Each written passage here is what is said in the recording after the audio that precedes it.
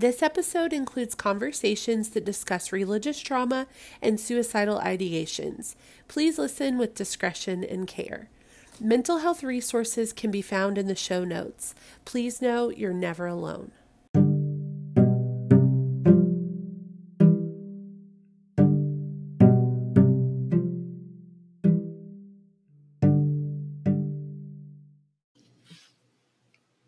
Hey friends, welcome back to episode 2 of For Your Consideration with me, your host Amanda Green. Tonight I am joined by one of my dearest, closest, best friends in the world. I can't even explain in words, but I am here with my friend Emily, and she has a lot to share. We've talked a lot about this topic just in our day-to-day lives, and we feel like it's important and necessary and timely to discuss this topic. And so tonight we're going to be talking about church hurt.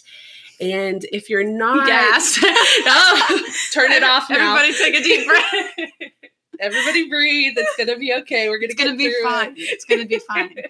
But as two people who have experienced quite a bit of church hurt and healed from that and are still working on our healing, I think it's important to talk about this because first of all, no one really talks about this.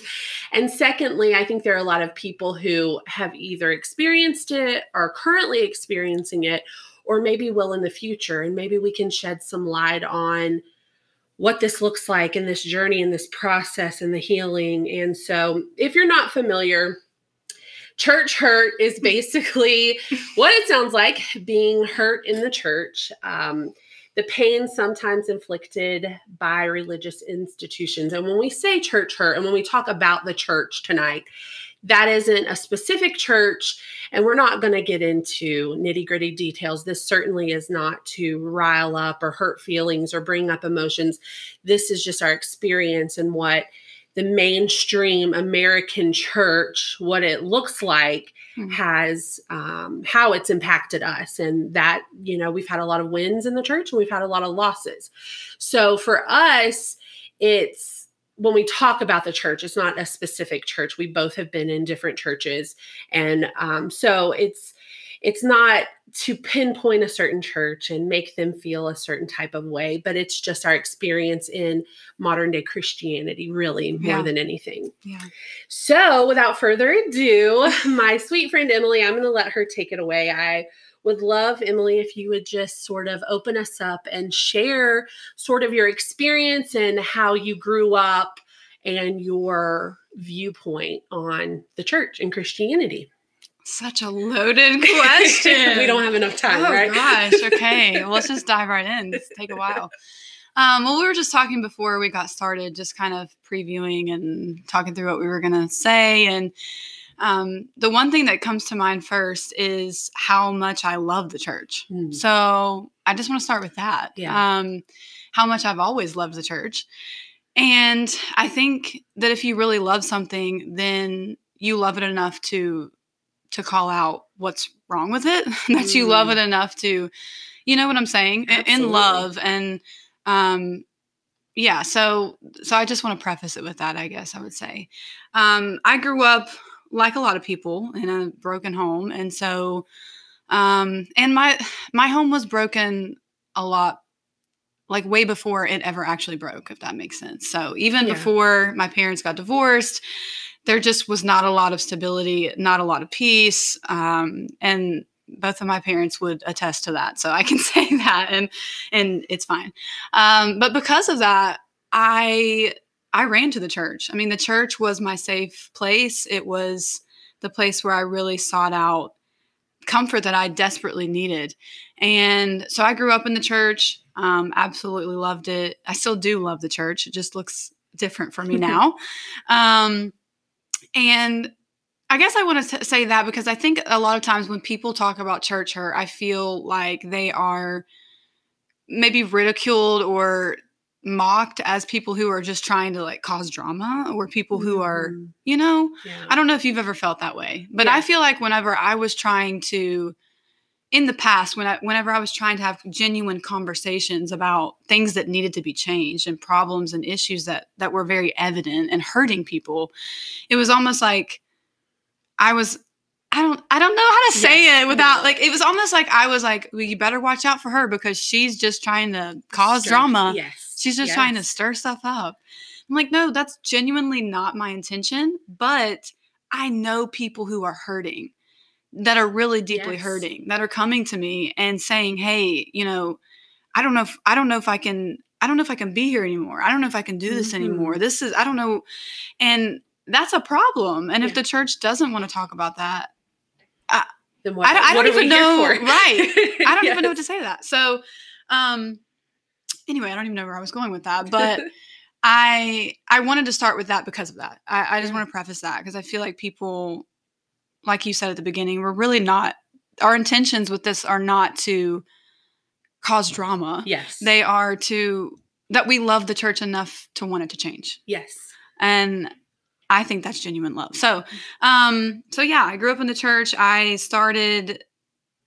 was super, super shy, but I somehow loved to sing. And so even from a really young age, like 3 and 4 years old, I would start making up songs. Like my dad tells a story about how I would go to the bathroom. I would go to the bathroom when they had anybody over, and because I was too shy to like talk to people, but I would go to the bathroom and start singing and like making up songs because I wanted them to hear me sing. I love that. That's so Sweet. cringy. That was sweet. But yeah, so yeah, I've always loved to sing, and always loved the church. And so those things kind of meshed. And then whenever I want to say 17 years old, probably is the first time that I led worship. Something just happened when I opened my mouth, and it was spiritual. I don't know how else to say it, because I was very shy, and there's no way that I could have done it on my own. And so, anyway, from the very first time that I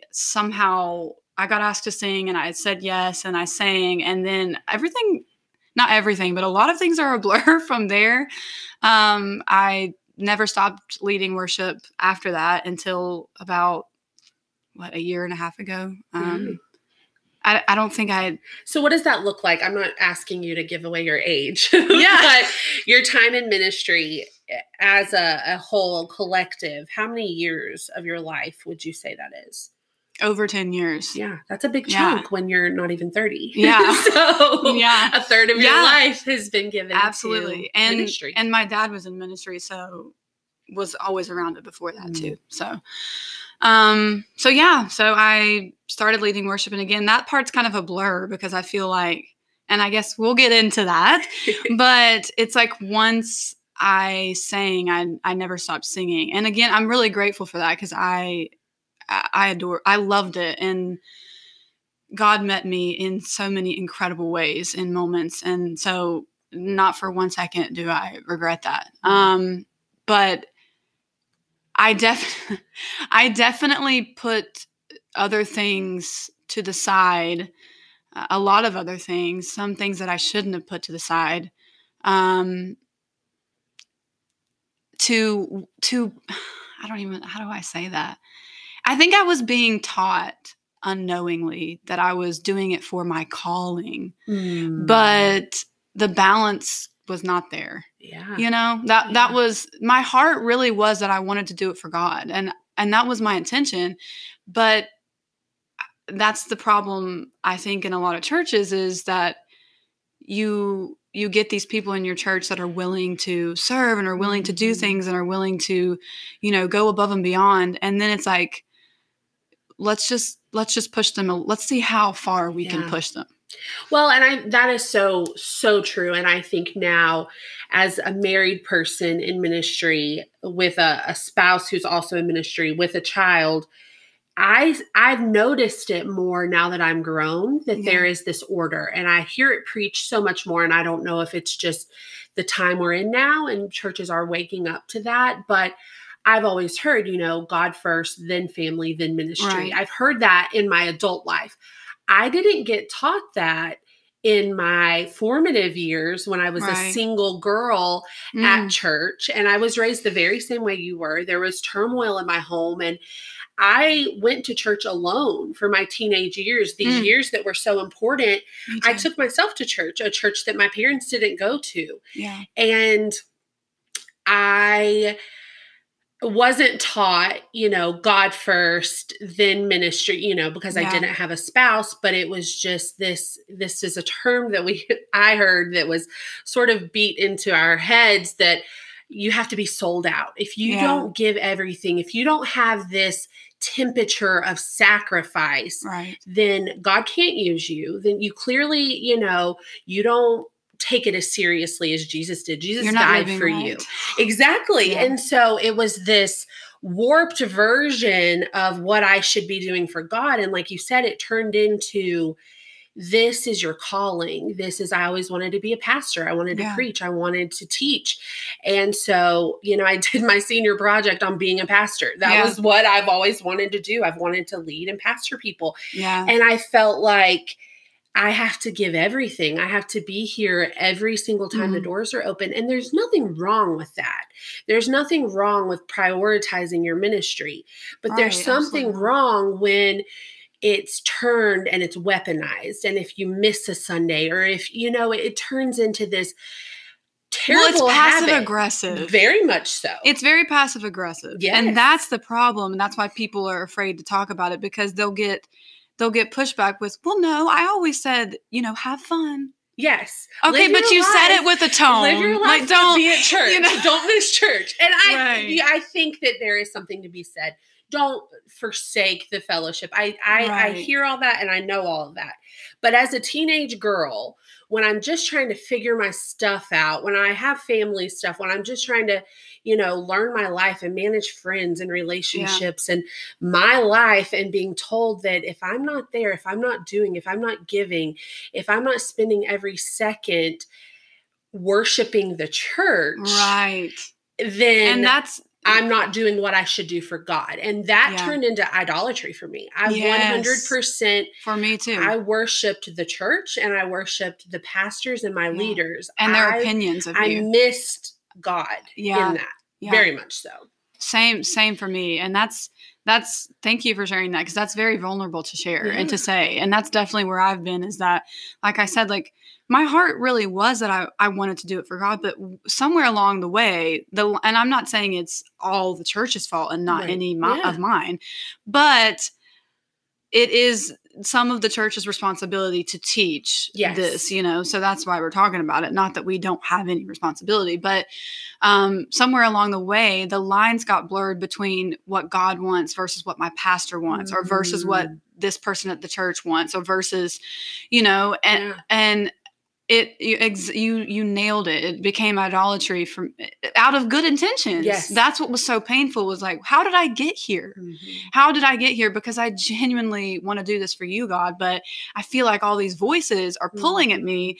And that's what we don't need to be teaching in the church, is that the pastor hears more or has more, direct line to God. Like, well, I guess that's kind of a touchy subject, because I'm not saying that, well, it's just, that's getting into theology and all of that. And I 100% believe that God calls pastors to preach and all of that. But I don't think we need to be preaching that you, like, God tells you more than he tells anybody else. Because then you're in a cult. You're not in a church. Right. Because it's like people like us, where I'm genuinely spending time praying, asking God what he wants. And I feel like God's asking me to spend more time with my family, because we're not in a good place. Yeah. And you're telling me that, no, you're not hearing from God. You're just feeling burnt out, or whatever the phrases are. Yeah.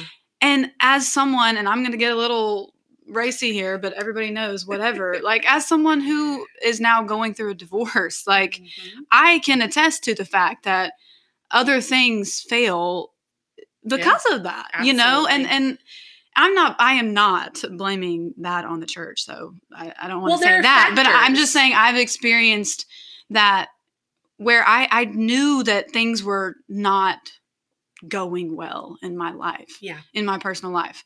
And I felt like I wasn't always supported in needing to take care of that. And again, that's not anybody else's responsibility. But if you're a part of if you're a part of a church, then you want to know that those people have your back. You know what I'm saying? Like that's as simple as that. You want to know that they genuinely have your back. And not that they just want what you do for them, but that they genuinely care about you. Yes. And it should feel like a give and take, right? I'm giving you my life. I'm sacrificing all of this for your church, something I believe in. Yeah. And so in return, a normal thought process would be that you would support me in the things that I need as well. And even if you don't understand. Yes. And that's the key word. Even if you don't understand, because how many times have I not understood why you would ask me to do what you, yes. You know, like I can count so many times that a pastor, or let's not just call out pastors, but a pastor or, you know, another leader or even just a person in the church asked me to do something that I genuinely was like, I don't understand why. I don't understand why, but I love and respect you. And as long as I don't feel like it's hurting someone, then I'll do it because you asked me to do it. But you can't do the same for me. And that, you know, I try to see both sides. And I think we both really have a good balance of this because we are people pleasers by nature. And so I think a big part of this, I try to see from the pastor's point of view and I try to see from the leader's point of view. And it has to be sort of addictive to have someone, and I don't use addictive in a derogatory way, but it has to feel good to have, because you have leaders, you have followers, you have every kind of person in a church. And so when you have these people who are like, hey, I am buying into what you're saying. I believe what you're saying. I'm on the same page as you. I'm with you. That has to feel good. And so when you have these people who are going above and beyond and serving and doing what the normal status quo people don't do, it does have to feel like you could pull on those people more. And that's leadership, right? You know, when you're a leader in a church, there is a different sort of responsibility. Right. But then there's a line that I think so often, and if not always, at some point, one way or another, gets a little blurred because you either get too close and that line gets blurry, or you get burnt out because you're literally doing everything you can to do what you can for something you believe in. Or, you know, you're like, wait a second, I have to take a step back. I don't agree with what you're doing. And at some point, there's going to be friction. Yeah. And for me, in my perspective, that's never ended well. Yeah. And you can be well-intended, and there's just that part of it that we're all human too, you know, and I don't want to bash, and that is certainly not the goal here. And I hope that that's being conveyed, that our hearts are really for the people who are trying to figure this kind of thing out. But there are people and leaders who take advantage of that and see teenage girls who are there every second of every day doing whatever they need to do. And that is appealing. And that's okay. Let's pull on them. And, you know, like you said, I made the choice to be that person. I will call on me, call me. I'll be there. I've got your back. But so it's a fault on both ends. So I would like to get to the place in the church, and we're just two people talking. We're not going to change America's church. But if we can see some sort of movement from the dependency, the codependency, you know, because it's not healthy for anybody, and it's not glorifying God. And that's our whole goal here, right? Yeah. So. Well, and let's just like call it for what it is, because I do want to be a person that takes responsibility for my weaknesses and flaws. And like the common denominator between you and I and a lot of other people is that not just that we came from broken homes, but that put something in us, this need to be accepted, to belong, to be encouraged, to be loved on. You know, I know I desperately needed that, and you needed it still too. Do. Just be.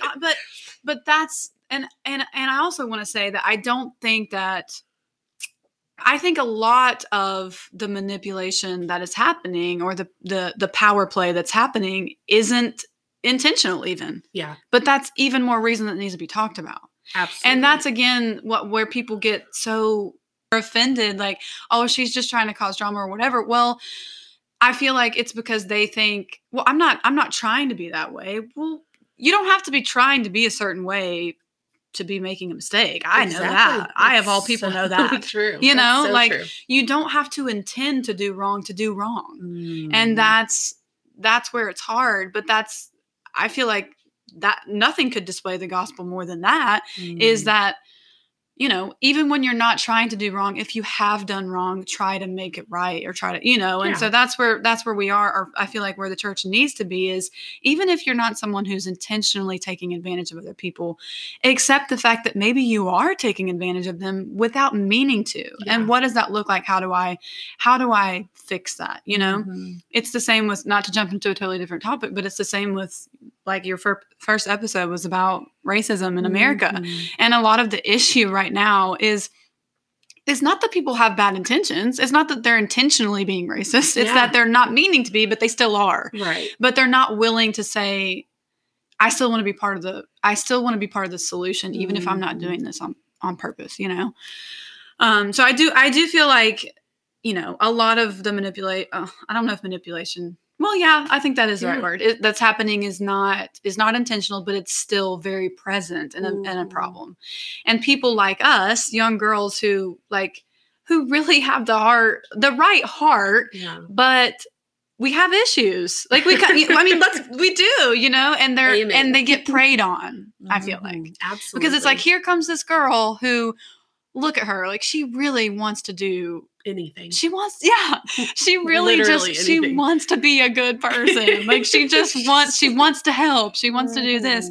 Let's use her as much as possible. Yep, absolutely. And then when, you know, the very first time that she isn't what we want her to be, we don't, you know, we'll move on. We'll find someone else. Exactly. Exactly. And that's the part where it gets really, really painful. And I have walked through that. Yes, I have gotten my feelings straight up hurt by being that, like, not even losing sight of what God wanted for me, losing sight of what I was supposed to be doing in ministry and life in general, and being sold out and idolizing this person or these people and being what they needed from me. And then when I took a step or took a breath or had to back off for a second because I had to take care of me, someone else filled that spot right away. And that devastated me. I remember sitting on the second row of a church behind the pastors where I was told to sit, and seeing someone physically, literally take my spot.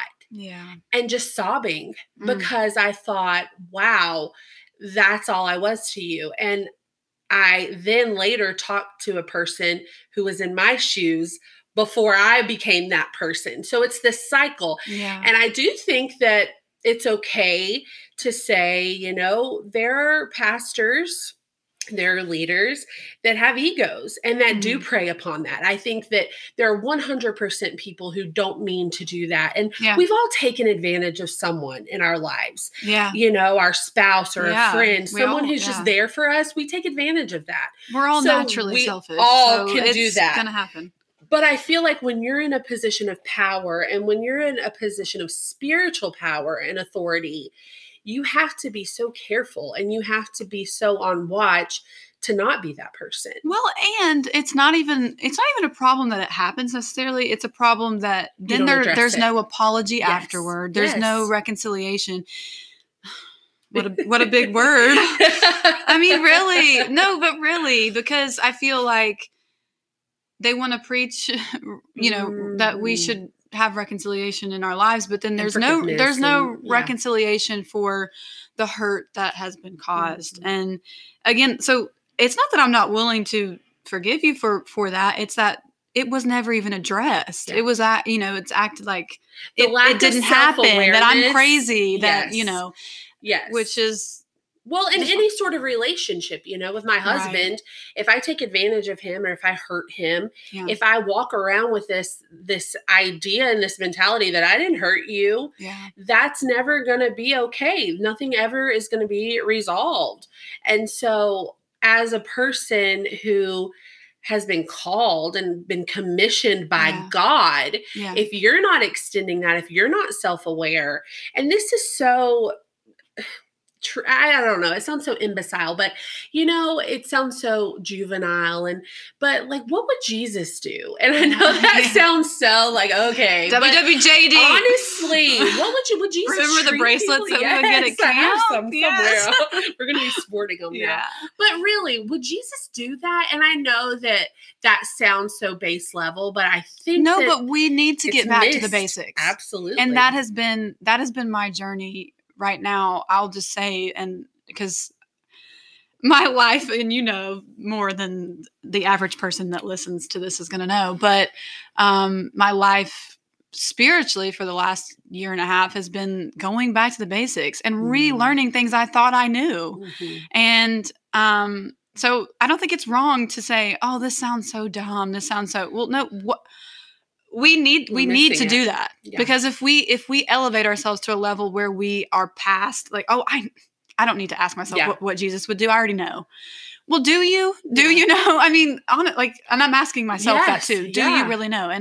And some stories that have really resonated with me have been, which it's a classic story, but maybe somebody listening doesn't know, and that's totally fine. Is the story of the adulterous woman who, like, Jesus says, okay, well, how about one of you throw a stone? Yeah. Like, anybody in here who's never done anything wrong, you be the one to do. And I'll like, and the story also of Hagar, which that's a long story to get into, but she is a person, the least likely of people for God to notice, if I don't want to say for God to notice, but for the church to notice. Let's put it that way. Yeah. For the church to notice. They would never pick her. They would never pick her to lead a small group. They would never pick her. They wouldn't, Yeah. She's someone who was willing to have another man's baby that, and God says, I'm the God who sees you. Like, those stories are the stories that I feel like don't get talked about enough because they're uncomfortable. Yeah. They're really uncomfortable because nobody wants to be that person. I certainly don't want to be that person. No one wants to end up in a place where they're the one that needs forgiveness, that needs mercy, that needs grace. And that's where we miss the point, is that we see people as, yes, we all make mistakes and we should have punishment for our mistakes. I'm not saying that we shouldn't, and there is. But we're not the ones designated to give that punishment, and God is a God of mercy. And I feel like we have taken it upon ourselves as the church, or we think we have, that we have the right to, that we should get to decide. Yeah. We should get to decide how someone gets judged or how someone gets punished or whatever for whatever they've done. And half the time we don't even know the full story. We just think we do. Half the time we're just as guilty doing our own thing that's just as bad. Right. Exactly. And that's, and another thing that I sort of just thought of, because I think that we put a lot on the pastor and the leaders, and that is a lot of pressure that, they did sign up and they're for. only human. Yeah. Right? Yeah. But they're only human. But the other part of this is your church community, these people who we heard this so much, but these people who you do life with, quote unquote, these people who are. Oh, that just literally triggered me. Oh gosh, I'm going to have to really hesitate with what I say next. We have a lot of trauma for this. Gosh. No, but you hear this, like, these are my people, this is my community, and they very much are, but I have noticed. But is that one-sided? Yeah. And I've noticed when you're in it and when you're doing it and when you're all doing the same thing and, seeing each other every Sunday and things, that's different. You're doing life together. Yes. But what happens when it gets tough? What happens when you say, maybe this church isn't the place for me? But that's not doing life together. That's playing church together. Absolutely. Which is totally different. And so doing life together is actually genuinely being there for people when they're going through some crap, Yes. Like, I'm trying to figure out, I'm really trying to be careful, but I feel like it's awkward to pause and think about what you're saying on a podcast, because it's like the people can't see your face. So it's like I'm pausing to try and be careful about what I say. We have because some couth around well, here. because I really don't, like you said, like I don't have bitterness towards any particular person. I really don't. Yeah. And I can say that with full honesty and authenticity. And I'm proud of that because I worked hard for that healing. And I know you did too. And so, I'm just passionate about it because I have been there and I know people who are either there now or have went through it, but they didn't make it to the point that we're at. Yeah. And that's what scares me, is that some people don't get to the point where they want to go back in church or ever go to church at all. And that sucks. Yeah. That's sad. And I don't want that, you know? But doing life together, the reason that triggered me so much, I'm just going to go for it. Go for it. Okay. Go for it. The reason it triggered me so much, and I love to preface, I think I've said that word about 14 times in this, but I want to preface this by saying that, again, I am a flawed human who has made some really bad mistakes, period. There's no way around that. I don't try to hide that. I feel like anyone who genuinely knows me, I hope, can say she definitely owns up to her crap. Like that's So I have made a lot of mistakes, and I'm not, when I say what I'm about to say next, I'm not saying that we should happily encourage people to sin or happily, advise people to, you know what I'm saying? Yes. Like that's not what I'm saying. But there's a fine line that I feel like we talk about a lot of blurred lines. And I think that's another blurry line, is doing life together means that when I fall flat on my face, if you genuinely love me, whether I did something wrong or not, that's so good, that you're going to be there to help me get back up. I don't want to cry. What sucks is that I feel like when I fell flat on my face, and I did hard, that all of the years that I invested in the church, all of the years that not that I didn't make any mistakes, but I didn't make any huge public mistakes. All of those years meant absolutely nothing to anybody. And that hurts, because I've always had this, sorry. Don't be sorry. Again, I'm not asking anyone to condone doing wrong, but to know whether or not someone did wrong, you first have to know their story. You first have to hear it from them, and not from other people, and not from making assumptions, and not what you think or rumors or whatever. And that's where I feel like the church gets it wrong, is that a lot of times it's a bunch of gossips who thrive off of drama. And I've been a part of that. So that was a harsh statement to make, and I know that. So I'm not trying to. We've both been there. We've both been the gossips that right. I've been drama. A part of that. So I'm not throwing a dart. I'm just saying that that's an issue that we need to fix as the church, because nothing is more hurtful than that, is feeling completely alone. And all of these people that you've served for so long, the minute that you do something that they don't like or don't agree with, and again, not even really knowing the full story, just what they think you've done, that's what was most painful, is that I feel like I can count on one hand the amount of people who even asked how I was when I left the church, when I left my church. And I left because I knew that I was going through, I knew that I had made mistakes. I knew that I was going through something that not a lot of, that was hard to talk about and was really painful. And I didn't know what the next steps looked like. And I didn't know what the right thing to do next was. And I just wanted to be honest about that. And I felt like I don't want to lead people right now because I need to be led. I need God to lead me. And I want to be honest about that. And I think, I'm not praising myself, but I think that we do need to have leaders that say, I can't lead right now because I need to be led. And that needs to be okay. That needs to be okay, because there's not a single person on this earth who doesn't sometimes need to take a seat and be led instead of leading. And anyway, I feel like I'm getting off track, but I think that doing life together is not just showing up on Sunday and liking each other's Instagram posts throughout the week. Yeah.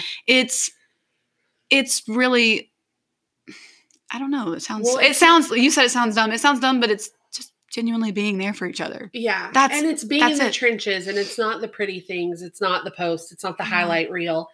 And like you said, I got to see firsthand your experience of church hurt. Yeah. And it's hard because I think sometimes in church, and especially when you're in ministry and when you're, a vital role and you're a vital part of how the church functions. Yeah. When you're off, or not off, I don't mean when you're off, but when you can say that to be off, when you need to take a step back, it's like the wheels fall off, and it's like when you're literally off, when you do make a mistake, and no one prepared for you to need a break. No one prepared for you to be human, and that's what we miss a lot. That's the pressure, the humanness of it. That's the pressure. Yes. And that perfectionism killed me. It killed me. Yeah. It destroyed my relationships. Mm-hmm. Like it was, and again, I have a lot of responsibility in that, but I was obsessed. I thought that I could only be loved if I was perfect. And unfortunately, a lot of the church proved that to be true. Yeah. It proved that to be true because they only liked the perfect, polished version of me. And again, I am not asking for you to condone. If you disagree with something I've said or done, that is perfectly fine. But I'll use you as an example because you know how much I love you. But also you're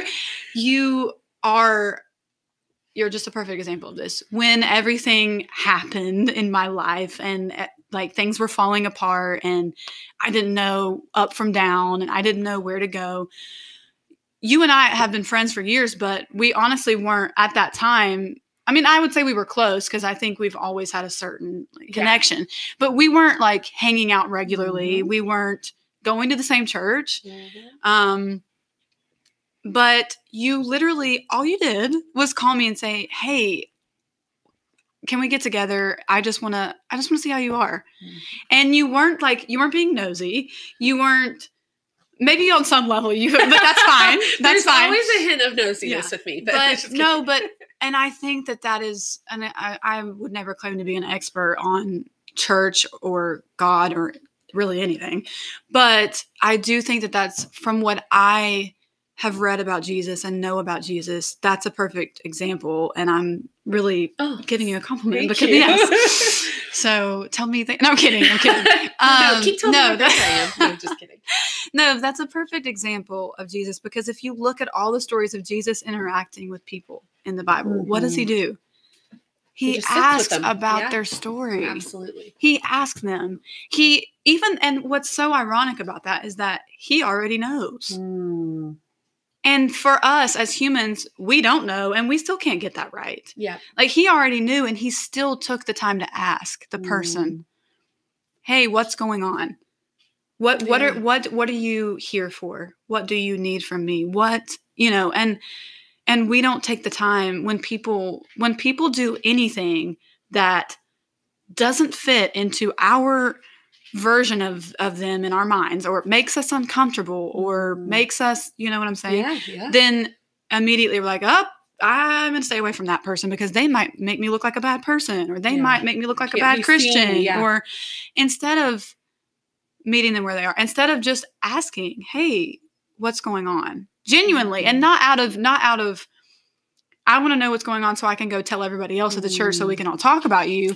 But hey, what's going on? Because I care about you, and whether or not you are in the right or wrong or black or white or whatever, I just want to know where you're at. I want to know where your heart is. And I want you to know that you're not alone. Even if you are in the wrong, you're still not alone because I still love you. And again, not condoning the actions, but loving the person. And I don't know. Well, that's, so true, because I feel like when we're in ministry and when we're in leadership, we become this cog in the machine. We become this part of it, and you do lose the humanness of it, and it turns into I don't see you as a person anymore. I see you, and we've talked about this, and we certainly won't get into this, the business of church, but it's That's also another episode. that's another time, another couple hours. Yeah. But that sort of feeds into that. You are just here to serve a purpose for Sunday and Wednesday and what I need you to do on this payroll. And when you're going through it, we can't do that, and it's just cut and dry. And there should be standards for leaders. There should be standards for pastors. And which is exactly why I stepped down. Exactly. So I'm not saying not to have standards. But right. But there's a way to go about it in love. And there's a way back to how Jesus would have done it, and I think that's where it gets missed. And we're not experts. But I think we metaphorically, and I say we, because again, we've been part of it. I feel like we metaphorically throw stones a lot more than we offer help. Yeah, absolutely. And that's a problem. Well, it's easy to get on your high horse when you're not struggling. It's easy to feel like you've got it all together when you don't have issues in your marriage. And that's what I was going to say is like what breaks my heart. And I'm going to try really hard not to cry again. But when all of that happened, and I was so shocked at how quickly I was dropped from everyone's life. It was like, oh, that sucks. Please don't talk to me because you'll make me look bad. Obviously that wasn't said, but it certainly was. I felt it, and I'm not saying that's right or wrong, but that's what I felt. And what broke my heart is that I'm someone who has invested a lot into the church for over 10 years now. So if someone like me, who has been in the church, grew up in the church, was in ministry for that many years, can get dropped that quickly, how many people are falling through the cracks that are hurting, that really could have used someone to give them a hug, someone to just tell them, we've got you. That literally stopped me in my tracks and is the reason why I'm finding it hard to, well, I don't know. I'll just say it because whatever, I'm being judged anyway. I'm finding it hard to trust the church. Absolutely. Because I can't believe that happens to, I don't know. I don't even have words. I'm literally speechless because again, I'm not perfect, but I feel like I genuinely tried. I genuinely gave it my all. Yeah. And the moment that I felt like I couldn't give it my all is when I said, I need to step down. I have to. And again, I'm not trying to talk myself up because that was really hard to do and embarrassing, and like there was nothing fun about it. So I'm not saying like, oh, yay me. No, it was awkward and embarrassing, and but it was, I knew I had to do it because I had been in that place before where I knew I should have, and I didn't have the bravery to do it because I felt like I would be judged. I felt like, and I was right. I would have been judged. I would have been outcasted. Because that's exactly what happened, and I don't know. I feel like I'm going to ruffle. I feel bad now. I feel like I'm going to see, this is so people pleasing. I feel like I'm going to ruffle. And I will say there are people who did care. And I have met really amazing people in all the churches I've been a part of. This is your experience. So I'm not putting everyone under the same umbrella. I'm just saying that, again, for someone who was that involved to feel that alone, can you imagine how alone people that are coming into your church feel that aren't very involved? You know what I'm saying? Well, and I wanted to go back to that. I'm glad you circled back to that because I have been in churches where there have been literal campaigns to get people in. So are you a drug addict? We want you. Are you, like these sorts of things. Another trigger that people are saying, like, we want the drug addicts. We want the prostitutes. These things are taboo to say. Yeah. But it's like, we want you. Come here. You're safe here. This is a place for sinners. But when someone on your leadership team is struggling with something, I'm not saying keep them up and let them still Right. minister to people, but I'm saying you cannot shun them Yeah. and you cannot act like that they're not accepted. Again, without knowing what they've done. Yeah.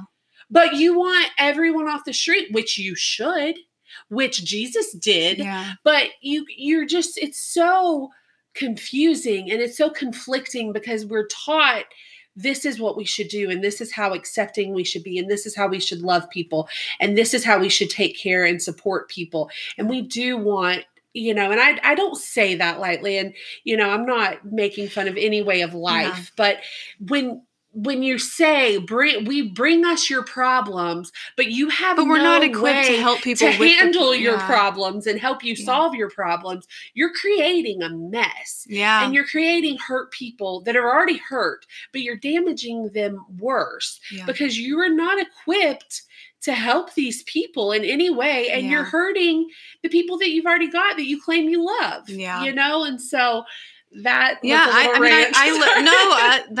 exactly right. That's how do we equip each other to genuinely help people? Mm-hmm. That's the question we should be asking. Not how do we equip people to pay more tithes, or how do we equip people to serve on our teams, or how do we equip, how do we help people, and how do we equip other people to help people? No matter where they're at, what they're doing, what they look like, how do we serve people? And it's not how much coffee can we make on a Sunday morning, how many pamphlets we can pass out. How do we meet people where they're at and serve them well? Yeah. And how do we establish genuine relationships as Jesus would do with, he again, who's a better example than Jesus? Mm-hmm. His disciples, who, by the way, were some pretty issue-filled people. Like a bunch of us's. One of them ended up betraying him. We know that story. Mm-hmm. One of them denied him. They all did something. Absolutely. But these are the people that he invested in the most. These are the people that he was closest to.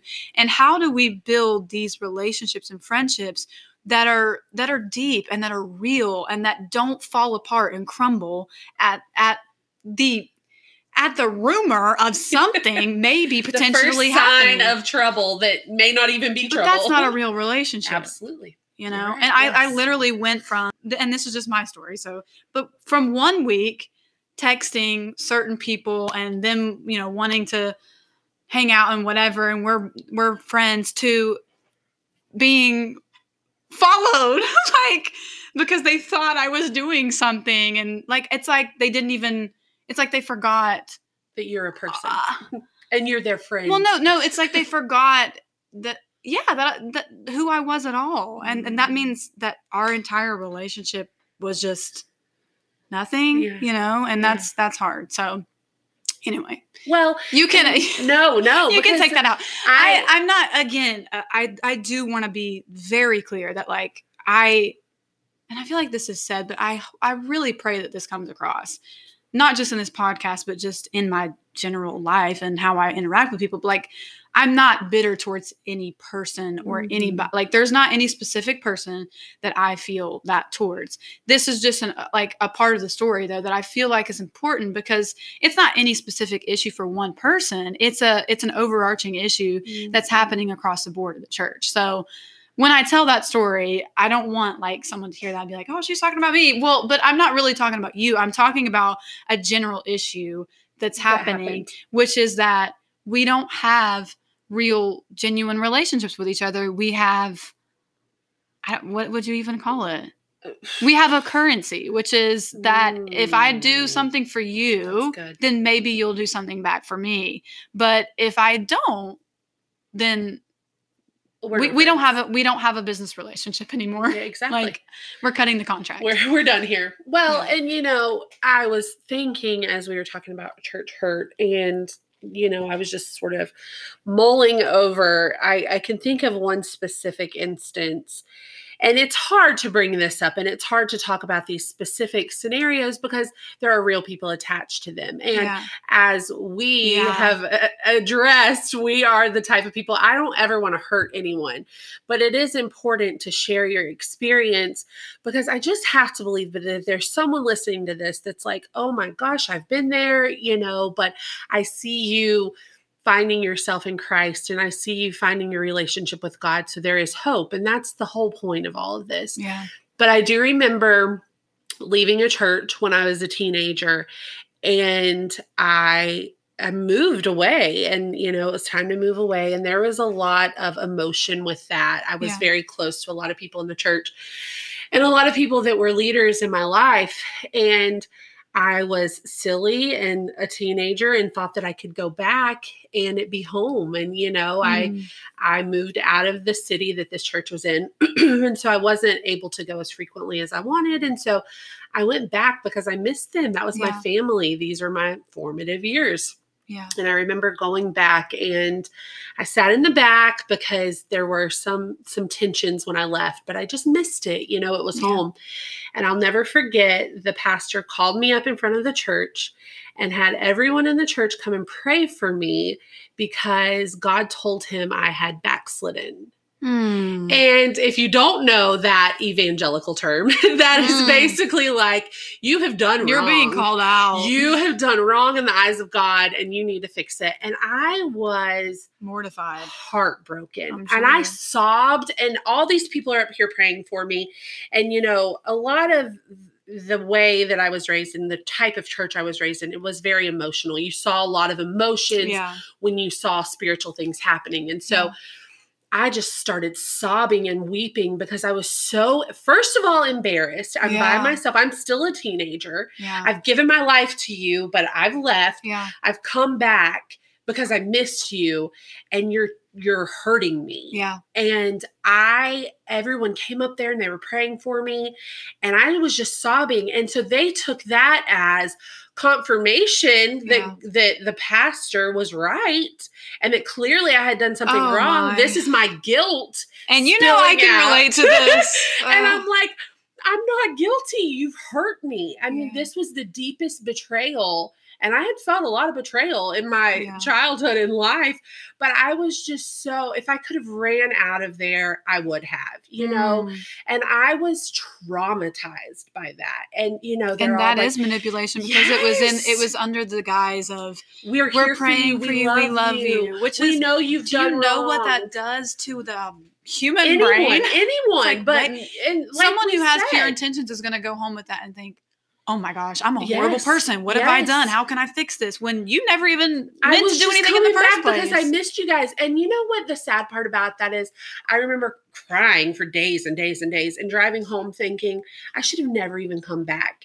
And as someone who is a leader in a church and in ministry, now the thought of someone walking away from an experience in church with me and thinking, I should have never went is heartbreaking still. And so, like you said, how many other people have felt this way? How many other? That's what really broke my heart because thankfully I'm so grateful that I already had that foundation of a relationship with God. So I did have something to fall back on. Was it hard? Yes. Was it scary? Yes. Is it still? Yes. I even told you before this, I feel like I'm in a place where I have more questions than answers, and I'll just be real about that. But if I didn't have that, the foundation, I don't know what it would have done to me. And that's what breaks my heart because I still it's been hard enough for me as someone who does believe and has, I don't know how to explain it. I just feel like we have all these people who come to our church we want to reach unbelievers, we say, but that's a big responsibility. And if we don't take that, if we don't take that seriously, I feel like we're really missing the point. And as someone who is a believer who ended up, now I'm not in church currently. Well, I mean, I don't have a home church yet. I feel like, again, how hard is it for someone who didn't grow up in the church, who didn't have that foundation? Right. One situation, like you and I have how many stories? So many. But like only just one of our story, like only one of those things happening to someone like that, that's it. They're out. You know, and they're not going to, and they may never give it another chance. Well, and that's the problem. And we talked about this. The problem is we're representatives of Christ. Yeah. And so when people see the church, the American church, they think that that's God and they think that that's Christ. And as I was just about to say, we make ourselves Christ. Yeah. And we have warped instead of representing Christ, we somehow make ourselves We're Christ. The church. Myself included. Yes, I've been there too. Absolutely. I've been there too. And I think as like we all have been there. So, but how do we recognize when we're getting to that point? And how do we stop ourselves from being that way? And I think it comes from having relationships like you and I have. I'm not saying that we're both, neither of us. I feel like we keep on saying this because we really want people to understand that we're messed up. Okay. Like we don't think we're humans. So I'm not saying that, but I am proud of the friendship that we have and the relationship that we have, because I feel like that's what it takes to, I don't know, like I need you and you know, like we need each other, because sometimes I won't be able to recognize when I'm getting to that point where I'm making myself Christ and I'm not meaning to. And you can say to me, hey, you know, because we've been there together and we've been in the lows together, and it takes that in order to do that. And I feel like we're not establishing those kinds of relationships in the church.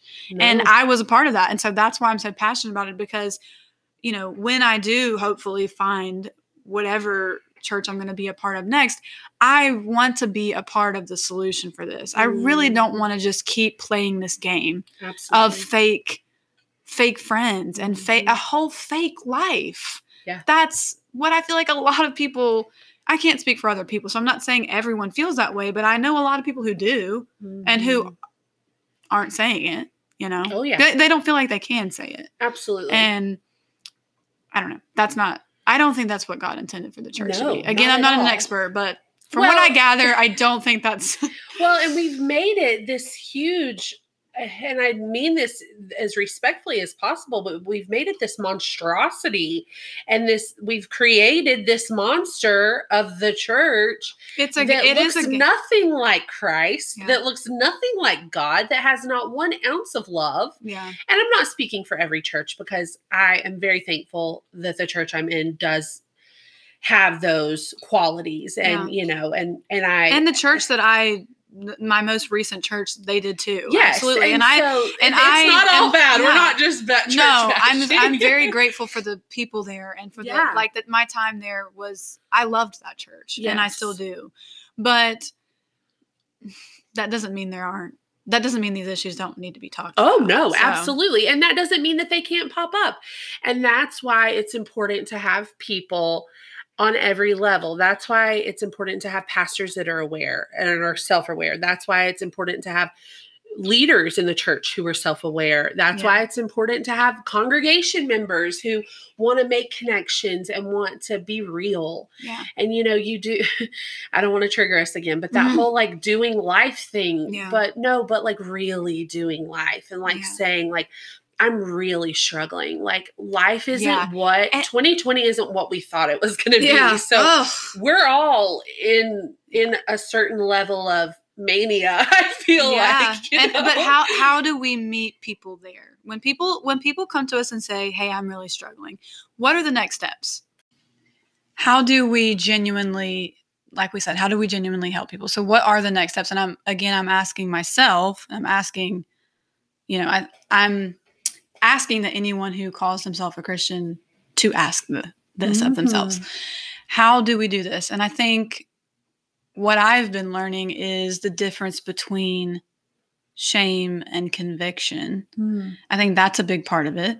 Or maybe not, conviction may not be the right word. Shame and, I don't know. I'm not sure what the other word would be, but like, I feel like when people come to us and they say that they're struggling, it's immediately, whether we intend to or not, it's met with shame. and that's projected onto the person. And I don't think God's ever about shame. He's absolutely about conviction. Absolutely. But again, that's God's job to convict. So not that we shouldn't be honest with people and call people out in love, but like, how are we doing that? And we need to be able to adjust that and be honest and say, okay, am I really coming across as a loving person, or am I coming across as that I think I'm better than you, you know? Yeah. And again, you are the perfect example, because it's not that you agree. Like when you met with me in my darkest and lowest place, it's not that you were there to say, you go for whatever you want, girl, you do it, you make it's not that you did that. It's that you, number one, you listen. And number two, you said, I literally remember you telling me, I'm not telling you what to do, and I'm not saying that this is right or this is wrong or go this way or go that way, but I am telling you that no matter where you end up, you're my friend and I'm going to love you. And that doesn't say to me I can do whatever I want, and I can. It says to me, it says to me that I have a person who genuinely cares about me. And that actually encourages me more to try and do my best and try and make the right decision. And again, not that I haven't made any mistakes, but like, you know what I'm saying? Yeah. I think that's what we're missing is how do we how do we take the person from where they are into whatever is next and really walk with them through it? While also still helping them grow and teaching them. And again, all things that I'm advocating for. Yeah. And I'm never going to advocate for divorce. I'm never going to advocate for, making mistakes. I mean, who does that? Right. But at the same time, I think you don't have to advocate for it. It's just part of being human. Making mistakes is just part of being human. And I'm not condoning that or whatever. But that is an issue that I really, really struggled with, is that perfectionism. I'm going to say disease that I feel like the church perpetuated in a lot of ways, because there's just, again, that's the blurry line. Yes, I should always try to be like Christ. Yes, I should always try to be the best person I can be. Yes, I should always try to do the right thing and, all of those things. But there are going to be times where I don't get it right. Yeah. And I did not have an understanding of that. And that set me up for failure.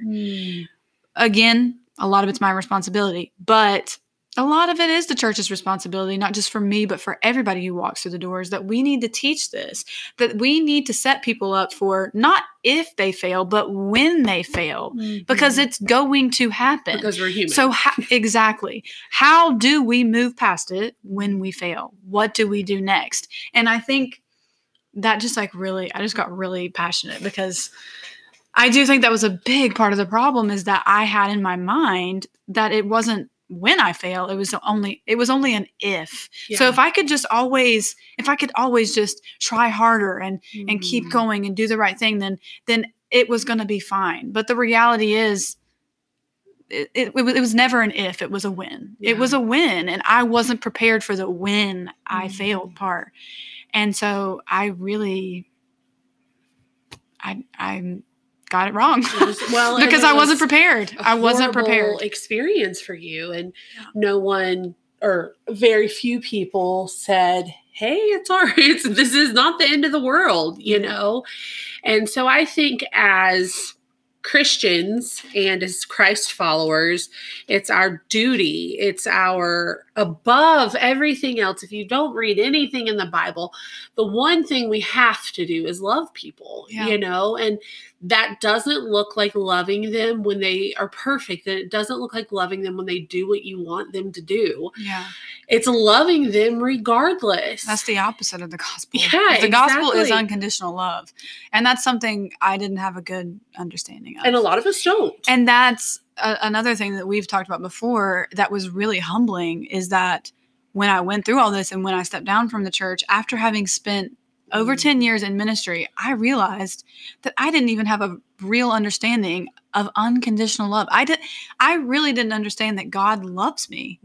How Yeah. How silly and sad does that sound? And that was so embarrassing because I had preached it to other people and I had believed it fully for other people. But the moment that I needed God's love the most, I found myself questioning everything. Does God, because that's what I saw in front of me. Because our God for so many years was the church or our pastor. Yeah, and the people in the church. And their opinion. Don't love us unconditionally. Their opinion was my God. And that's bad. And I really found myself in some really low moments, just asking questions that I never thought I would ask. And again, I'm not saying everything is their fault, but we, like you said, we have to take it seriously that we represent Christ. If you want to call yourself a Christian, you represent Christ. And so what are you representing to other people? Not that you shouldn't say, hey, I don't think this is the right decision. I don't know if I agree with this. That's all perfectly okay.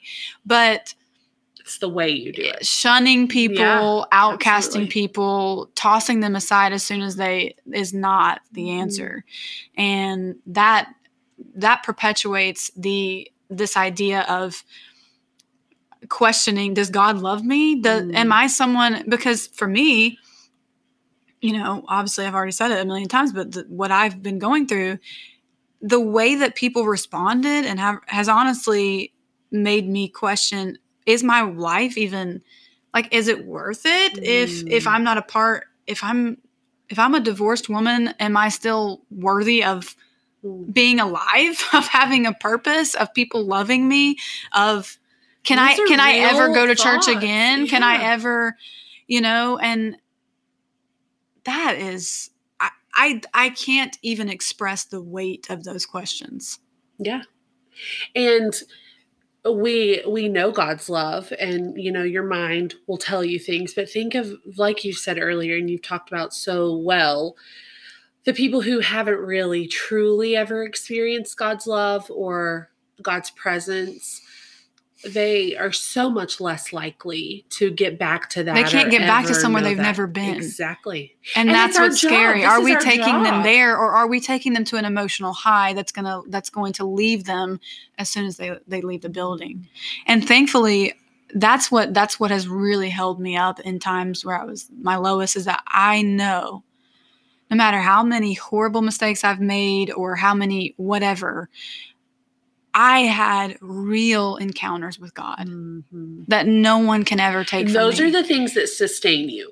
Absolutely.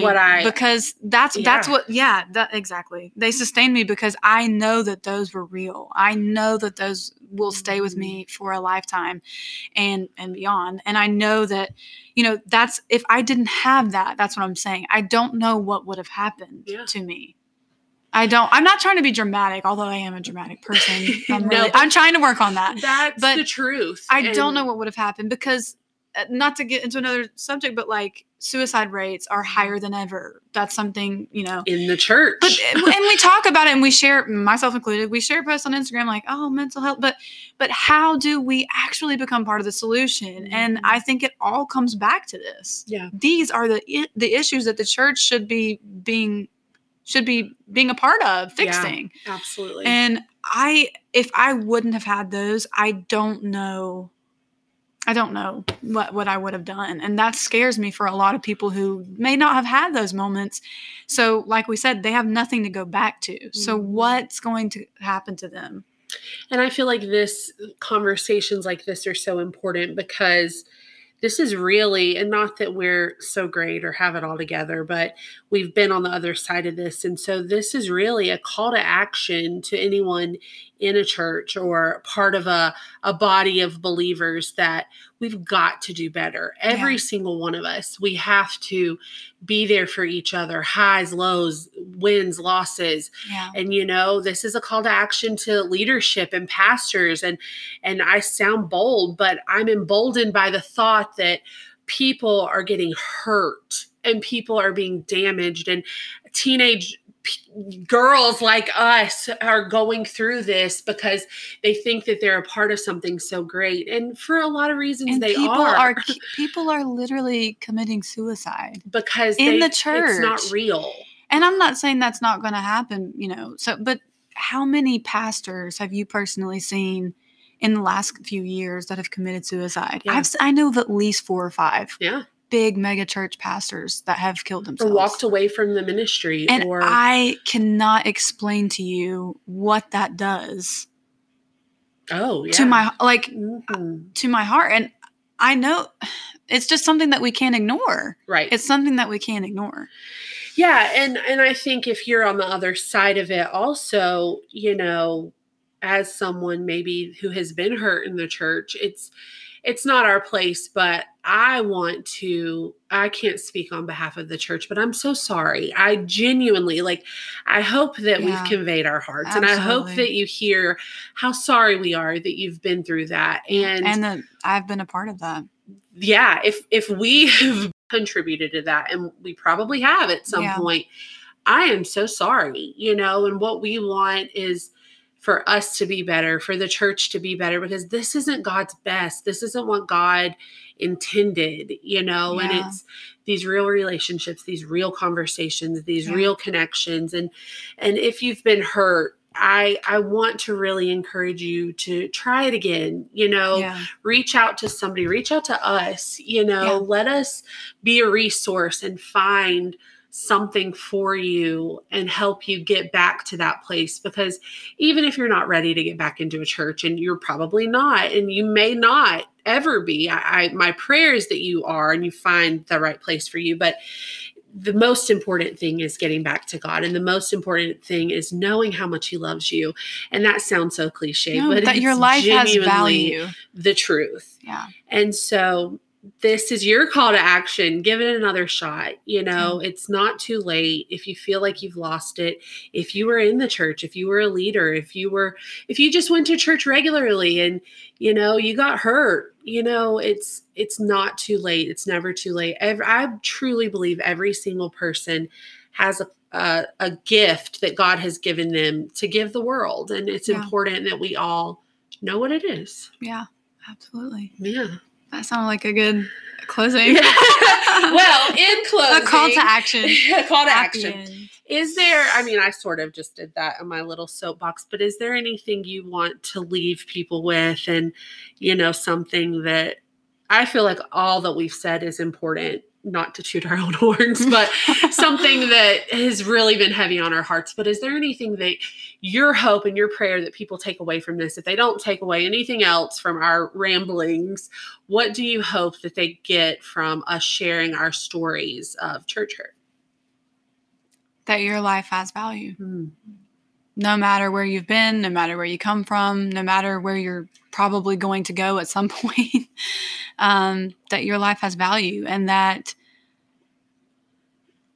God's love is not supposed to make sense. And I think we try to make sense of it because that's just what we do. Yeah. But it's not, the Bible says God's ways are higher than our ways and his thoughts higher than ours, but we don't really fully even understand that verse, we don't, but the reality is that we're never going to be able to comprehend God's love for us. And so I don't know. I guess I just want people to have that, to hear that, because I think that maybe I'm just a positive Polly, but I like to think, I do like to believe that because the Bible tells us that we're all made in his image, it also tells us that the heart is deceitful above all that. So there's both in us, and both are true. And so I think that's what determines the course of our life is, which way we go with the deceitful heart or with God's love is based on our interactions with God's people. It has a lot to do with that. And so, if you have never heard it before by someone who claims to believe in God, then I want you to hear it here that God loves you and that you have value.